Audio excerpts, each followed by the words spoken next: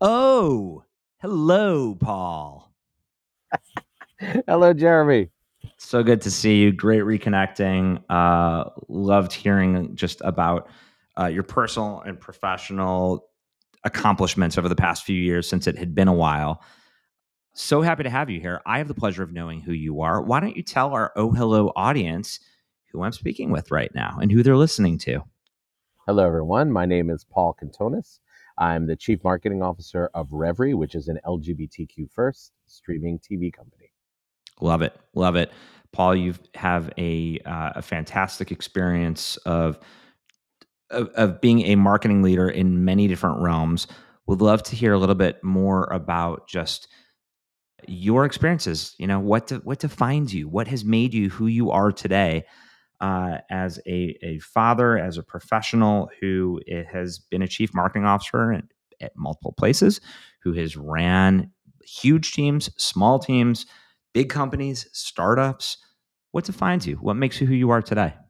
For me, one of the things that absolutely drives me is moments of change. I love moments of change, opportunities to evolve a business idea, to launch a business idea, to grow a business. Those are the moments that I'm attracted to like a fly to honey. The the already built, sitting there, rinse and repeat type businesses, yeah, I don't get it. But the chance to drive something new into a market, ooh, that's exciting. That is exciting. That is exciting.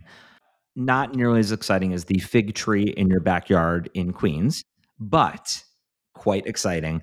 I hear you on that. It's nice to be able to invent and make change for sure. How would you characterize just the overall skill set that you're going to be able to share with the OhHello community? From a, I don't think always think of it as a straight up skill set. It's more a mentality of destination planning. It's starting with where do we need to end up? Okay, how do we get there? It's one of the reasons why I think the CMO role has been so challenged in the last 15 years. I would say it has the shortest tenure in the C-suite, primarily because it lost touch with the destination. It lost touch with the destination being a monetary goal, sales. And what I like to do in every situation I'm in is work backwards from where do we need to be in sales? Okay, well, how many customers is that? Or how many products do we have to sell? Oh, new or trial customers, right? Repeat or trial. Okay, what does that bring us back to? Locations, work backwards, work backwards. Then you can start to build your marketing plan because you know where you're going to end up. And so, what I look to do for every business I'm involved in, whether helping coming into Digiday as CMO or launching my own web video studio or CMO of Husay and then became CMO of Viacom Ad Solutions, it was always about what's the destination, how are we going to get there, and primarily how is marketing going to get us there. I love that. I love that it's the journey, and that's what you and I were talking about in our prep call and our catch up was just how so many people overlook the journey of getting to the it's not necessarily the getting to that end result. It's well, what did you do to accomplish it? How did you change? What were the effects? And we were talking about from not to get too personal, but just someone that you know within your network who is a peer of yours, but in a different industry, who had hit a point where they had spent 30 years professionally unhappy. And when you are able to spend time and have creating that journey and asking those questions and having those goals, it makes it a lot more fun. And so I would think by you going to a lot of these different companies, wearing the chief marketing officer cape and coming in to uh, call it cape and an apron to be the chef and to have it ultimately get to that end result of that, great fig pie, whatever it might be. I like that. Very few other people have gone down that route. What excites you about mentorship? When you think about just being a mentor to so many people within marketing, within entertainment, within content, what gets you excited about it? So anytime I get to work or be introduced to a new company with regards to marketing, it always is a new set of ingredients. If you want to go back to that apron, it's a new set of inputs, right? Having been in education and publishing and tech and now in media, right? TV, being a TV company, the underlying principles, what I call the transferable skills, are always the same. The process is the same. The machine that underlies the work is exactly the same, but the inputs and the ingredients change.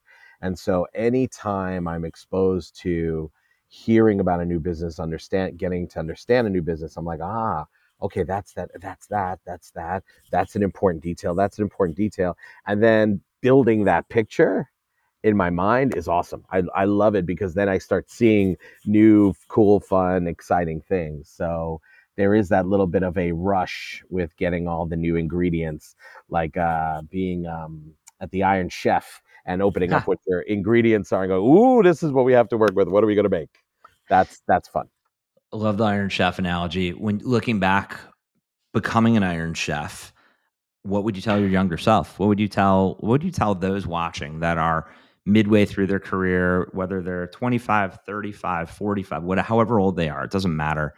But just things that just advice or recommendations, if you could look back and say, damn it, Paul, you coulda, shoulda done this. Or to those just, hey, here are things I didn't think about that could be helpful nowadays. So when I was younger, 20, I guess 26, I got to an agency called Besson Tully and Lee and helped turn them into BTL Design was their rebrand. And I pushed hard for me to be the CMO.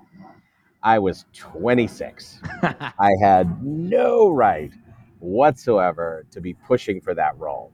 Yet I pushed for it to get it because I was in a rush to stop doing what most people would call the dirty work, the grunt work. I was in a rush to just lead. I wanted to be the guy in charge, the front of the boat. We're going there. We're going to go there. I wanted to be there, mostly because I never liked everyone else's leadership. So I always just wanted to be the leader. But the importance in every step of that journey for me of actually doing the work has enabled me to come into different positions and not be afraid of doing the work. And my ability to get my hands dirty Yeah. at the ground level and fight that ground war alongside my marketers enables me then to have a better understanding of what are the challenges, the opportunities, the threats, our weaknesses, our strengths. It gives me a much better sense of that and a sense of how to help my teams do even better. Because, like a conductor, I've learned every instrument in the orchestra. I'm not great at them all. I stink at most of them, but I know what it takes to get it done. And I would say along the way, do not rush to get away from doing the groundwork. Do it, learn it, understand it before you move on. Do it, learn it, understand it before you move on. Going back to the Iron Chef analogy that we were using, go and plant the seeds, grow the seeds, pull them out of the garden, go to the grocery shop, go to the butcher, learn where you're sourcing all of Yeah. the ingredients from, learn how to knife preparation, water temperature, everything that comes with just don't be too good for any kind of role. I love that. I really appreciate that. Who are some of the top mentors that have had a profound impact uh, on you? Who's made an impact? Yeah. So, probably my first most impactful mentor was one of the founders of that agency, Besson Tully and Lee, David Lee. He's since passed on. And he had two partners, Mal Besson and Joe Tully. And all three of them were just so different from each other.